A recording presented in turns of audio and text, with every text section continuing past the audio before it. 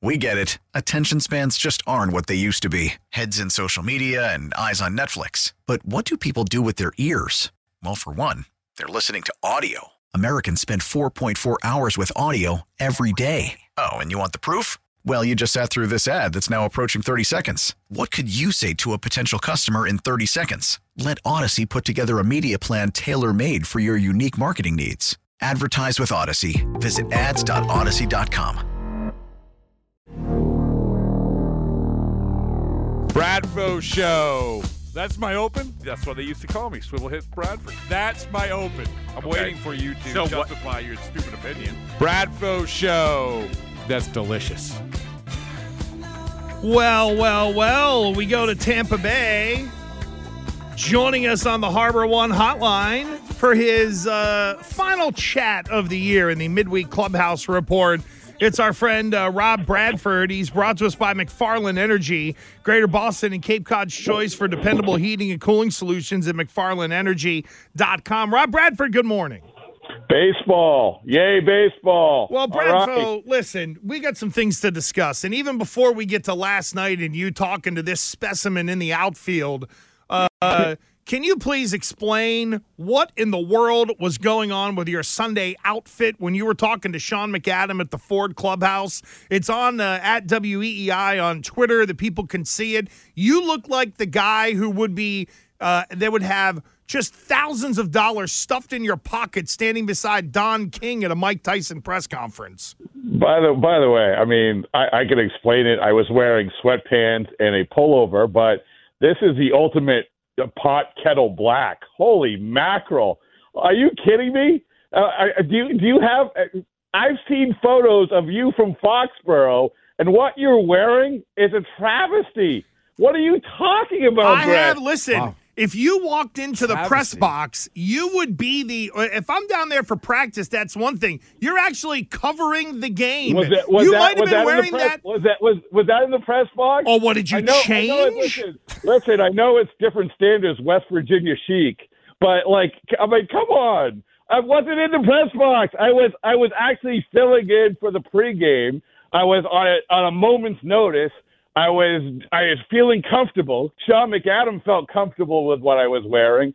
I mean, holy mess! Of all the people to be saying this, it is unbelievable. You know what I'm going to do? I'm not even going to have a retort for you. All I'm going to do is I'm calling Marvin and Lester, and I'm going to give you a discount down at Gould's. Head on down. Oh, yeah. Listen to this guy, Carnival Barker now. Hey, here's your 20% coupon. I'm a guy who can give you a coupon to go get a nice shirt, even though I don't own one. And every time you come on Twitch, you look like you roll out of bed. The more you talk, the more ridiculous this becomes. It's unbelievable. Like, I am scrolling through the Gresham Keep page right now, and the things that you are trotting out there, whether it's in your house or whether it's at practice or whether it's in the studio or whether it's in public. Oh, my God, Gresh. But, hey, listen, God bless you. God bless you. Pot kettle black. Woo. Yeah, all right, well, let's get to a much more serious topic. You were able to catch up with that absolute beaut. He was well-dressed. He was. He looked like a real fan. Turns out he's not a Rays fan, but he was head to toe in Rays gear. He gets Tristan Cash's first career home run. And then this hijacked the game for like 5 innings, it felt like. Be like, is this guy – everybody's talking about, like, just give him the ball back, You had a chance to catch up with him. We already played your sit-down with him. Did you find him to be a trustworthy gentleman, and do you think he really was planning on just walking up to the dugout to give him the ball back? Yeah, I think he was well, first of all, by the time I got to him, it was after Jemai talked to him, and he didn't even know he was on TV. Right. And so I think he was caught up in the moment. And obviously, like, by the time I talked to him, he was getting texts and phone calls saying people in Boston hate you, that you think that you're holding out for it. So whether he changed the narrative or not, I can't tell you. All I know is that when I talked to him, I felt kind of bad for him, but because he certainly seemed like a guy who was caught up in the moment. He told me, he said, I'd be happy to give the ball back, and they ended up offering all these autographs or anything. It's just, for me, the most bizarre part about this is, other than the fact that he's 23 years old, is that he like wakes up in the morning in Orlando and just says, hey, you know what? I'm a student. I'm trying to be a phys ed teacher. But you know what? I got some free time on my hands. I'm going to buy a ticket to a Rays game by myself, drive 2 hours, go to the game, eat some chicken fingers, drop the chicken fingers, catch a baseball, and this is where I've landed. The whole scenario is bizarre to me, but, I mean, what is there a better fit for all this Tropicana Field than this moment? No, this sums it up nicely. Are you suggesting he was a plant of some sort? You don't trust the backstory? I mean, let's just say that under that Rays gear, he had White Sox gear. So I don't know if they ran to put the Rays gear on him, but the fact is that we're trying to, Jemai and myself, we're trying to find this guy. And if it's at Fenway, it's forget about it, right? No chance, right? There's no chance. No, literally. Oh no, he's the guy with 40 empty seats around him, sitting in the back there, talking on his phone. It wasn't hard to find. Well, that's another thing. When you watch these games, you see the clips of it and everything else, and especially now that it's school is back, so I'm sure even the Red Sox and Yankees don't sell well down in Tampa. I feel like this comes up every year, but. Is that team really there for the long haul? Like, it's embarrassing because they're good. It's one thing if there's a bad team in September, you don't have a lot of people in the stands, you kind of get it. This is a playoff team, and they have been a playoff team or contender for so many years, and yet you turn the game on and nobody is in the stands. Like, how long can this last? We keep saying that, right? We keep saying here they are. I remember going back to when obviously the Red Sox were there in 2008 and that run, and they've had different runs, and they actually filled the place. But as you said, we're sitting here, they're in a pennant race.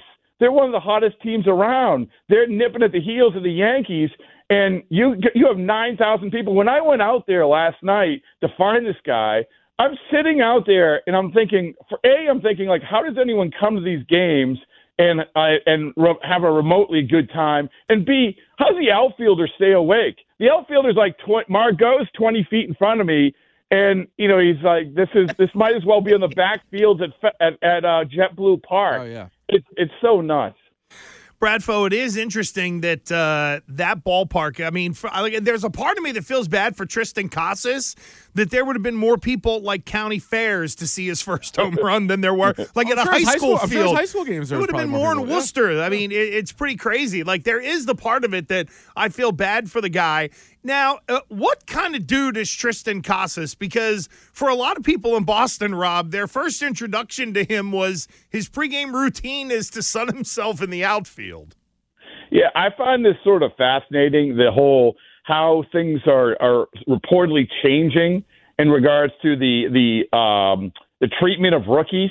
Because, like, let's be honest, and I've talked to players about this and other people in baseball. If this happened 5 years ago, where on the first day the guy goes out and sunbathes in the outfield, I mean, there's hell to pay, right? Yes. And I love, but by the way, and so there's undeniably and more of acceptance, which there should be for rookies, because it's a stupid thing where, like, if you call up a guy, you expect him to help you win, and he's not going to help you win if he feels uncomfortable. Go sit in the corner over there. But at the same time, when Alex Cora on Monday and the pregame show with Will Fleming was broached with him, and he said, "Yeah, we have some adjustments to make." I mean, I think that Tristan Casas sort of took it to another level, and they have to just sort of say, "Okay, you can do this and you can do this, but maybe earthing with no shirt on, no shoes on in the middle of the outfield, that might be next level." Hard to say. Just, we've seen him for 3 games, and there's been a lot of hype about him for a long time. One of the top prospects in baseball. Do you expect the start of next season for them to pencil him in either at first base or DH? Yeah, I think what's interesting is they keep Hosmer, because, like, this is Casas is going to play next year, but he hits from the same side of Hosmer. He plays the same position, but they need a guy like Hosmer. They need the 30-somethings. Like, that's why one of the reasons why I like the Kike contract, because you need more of those guys. You need more guys who are accountable, and those guys who are in that clubhouse who, when a rookie needs to be steered in the right direction or a young player needs to be steered in the right direction, they're going to be the ones to do it. You need players like that. The good Red Sox teams have had players like that, and you can't just be Alex Cora. The manager can only do so much. So that's going to be interesting. if they let JD go, maybe it's a Hosmer Cassis DH first base thing. But to answer your question, yeah, he's going to play. Yeah, you mentioned Kike Hernandez, Rob, and let's get to that. It's a $10 million deal, which felt a little excessive for Kike Hernandez, but I understand the case in which you're making. Is he the starting center fielder next year? Is he the second baseman next year? Like, the first thing I thought of when they re-signed Kike, Rob, was that, this is more leverage so that if it turns out Story's got to go to short because Bogaerts is going to leave, then you have an option at second for Kike. What do you make about having Kike on board and maybe affecting the way Chaim Bloom can think about next year? Yeah, I think that I don't look at it as having an impact on the Bogaerts thing. Like, I know that, you can make that case, but I look at it more as they need a good center fielder. And they also know that the free agent class stinks. So why we say, like, it's $10 million is a lot for an outfielder, well, when he gets the open market, they can spin it as, hey, look at what he is defensively, look at what he did 2 years ago, look at how much healthier he is, and he probably would land with a $10 million. But I think for them, after seeing Jarren Duran, this is the Jarren Duran conversation. This is, hey, we saw enough of Jarren Duran. I don't think it's going to happen with him. So we got to go to plan B, which is bringing back Kike Hernandez, which a year ago we would never have thought. We thought we were just going to turn it over to Duran. I don't think that's happening. I think they like to have that guy in the middle of center field to build around there. Even though Xander Bogaerts only has 12 home runs on the season, he does have the highest OPS amongst shortstops in all of baseball. He has the highest WAR amongst shortstops in all of baseball. What kind of contract is it going to take to keep Xander Bogaerts? It's going to be not the contract he's under. That's for sure. It's not going to be 3 years, $16 million. And it's not going to be what they offered, adding on that $30 million probably. I don't know exactly what it's going to be in terms of the years. My guess is that you're going to have to extend it beyond, 5 or 6 years. You have to remember that whatever contract he gets this time, this is it, man. Like, because when that ends, you're in your 30s, you're in your mid-30s, and you're probably not a shortstop.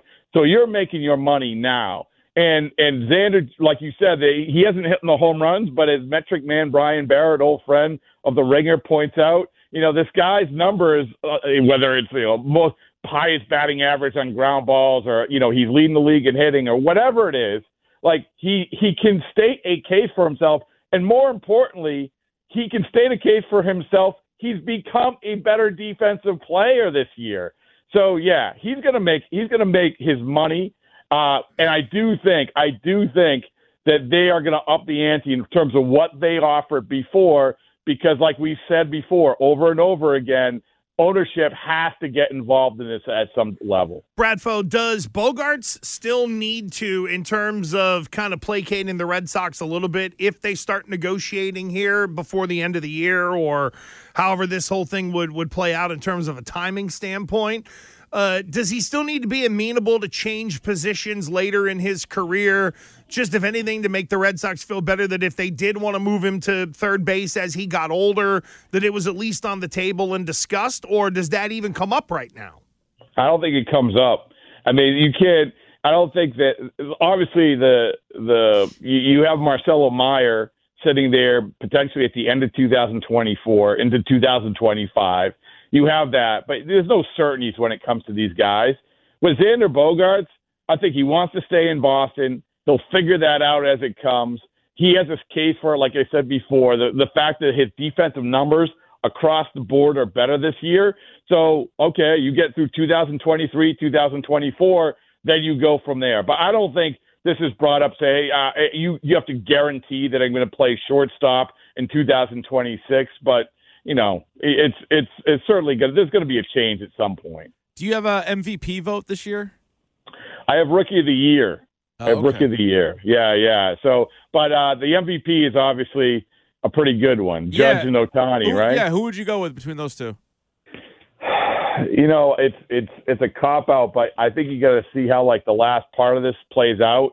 If Judge goes on an unbelievable tear and the Yankees end up righting this ship a little bit, then as good as Ohtani has been, if it's close, I don't usually say you have to win you have to be on a winning team. Right. But if it's close, you can't just default to WAR and call it a day. Why not? That's what everybody else has done in naming Judge. Naming Trout. Yeah. Yeah, you're not wrong. Like, having had this vote before, it drives me nuts. I remember when Trout played 114 games, and I think he finished 4th. Yeah. Like, what are we doing? Yeah. And I know a lot of people who are voted, they default to WAR, but if I don't know how you guys feel, but I think that if it's close, and this one's close for a lot of different reasons, you kind of have to incorporate, is the team good or not? I mean, don't you? Yeah, I think team, although I value that more in the other sports than I do in baseball, because I think you don't run isolations for outfield. Well, I think, if Aaron Judge, if Aaron Judge and let's say Mike Trout switch teams, I'm not sure the Angels are in the playoffs. Well, and I think so. Rob, what about the pure historical part of what Ohtani is doing in terms of the 30 home runs and the 10 wins? And it's funny you mentioned WAR. I just brought it up. So if you look at WAR over, Judge is number 1 at 8.3, offense or 8.4 WAR, but on offense he's 8.3. Ohtani has a negative defensive WAR and is still right behind him. Now, what does that all mean? Well, I don't know, but at what point, Rob, there's the great player on a good team that has really tanked in the second half versus the guy who's doing something we've never seen before in baseball? Yeah, I think that last part you said, that's going to be the deciding factor in this case. I think what has stuck in voters' minds is that, Ohtani is, and we've been told this time and time again for the last year, this is a guy that we've never seen before and never will see again. And what he's doing is incredible, and then he has the numbers to back it up. So when you have this sort of unicorn of a guy, I think that's what voters are going to default to. So if you're asking who I think is going to win right now, I think Ohtani's going to win because of that reason. Because there is a narrative out there. If you just went to the average guy and you would say, "Oh, here's Ohtani or here's Judge," they would say, "Well, yeah, Judge hits a ton of home runs, but Ohtani is a once in a lifetime type player." That's why I think the guy ultimately will win the MVP. I'd go Ohtani, too. I mean, Me too. He's an all-star hitter and an all-star pitcher. It's just one guy. I know the Angels aren't great, but he has the team triple crown for hitting and pitching. He has a batting average, home runs, RBI, OBP, and hits as a hitter, and then wins, ERA, and strikeouts as a team high. It's insane what he's doing. Yeah, I know Judge's having a great year, but I'd go Ohtani. Yeah, and I mean we have to be honest. I say integrate the conversation with the teams. That's just like a small part of it. But the MVP, can we just name it like the best player? The best player. That's what it should be. Right. That's really what it should be. And it's funny because I go back to that Trout conversation when he played 114 games. A lot of these rules, if you go back to them, they're so archaic. Or rules of voting. I mean, I think number 2 is games played. Like what? Well, okay, great. It's just. I just think we just have to look at it and say who was the best player in baseball or in that league. And you're probably right. Ohtani's the guy. Brad Foe, thank you for joining us all baseball season long. We appreciate it, friend. Of course, listen to the Brad Foe Show, where you never know who Rob might be roaming the stands. And then again, maybe he just bumps into some guy outside the ballpark and throws him on the Brad Foe Show. You never know. Guys, I appreciate it. It was a great conversation. I always look forward to every week, and keep up the good work, and I'll see you when you get back. You're the best, buddy. Yep, travel safe. There goes our friend Rob Bradford, who joins us on the Harbor One hotline. We get it. Attention spans just aren't what they used to be. Heads in social media and eyes on Netflix. But what do people do with their ears? Well, for one, they're listening to audio. Americans spend 4.4 hours with audio every day. Oh, and you want the proof? Well, you just sat through this ad that's now approaching 30 seconds. What could you say to a potential customer in 30 seconds? Let Odyssey put together a media plan tailor-made for your unique marketing needs. Advertise with Odyssey. Visit ads.odyssey.com.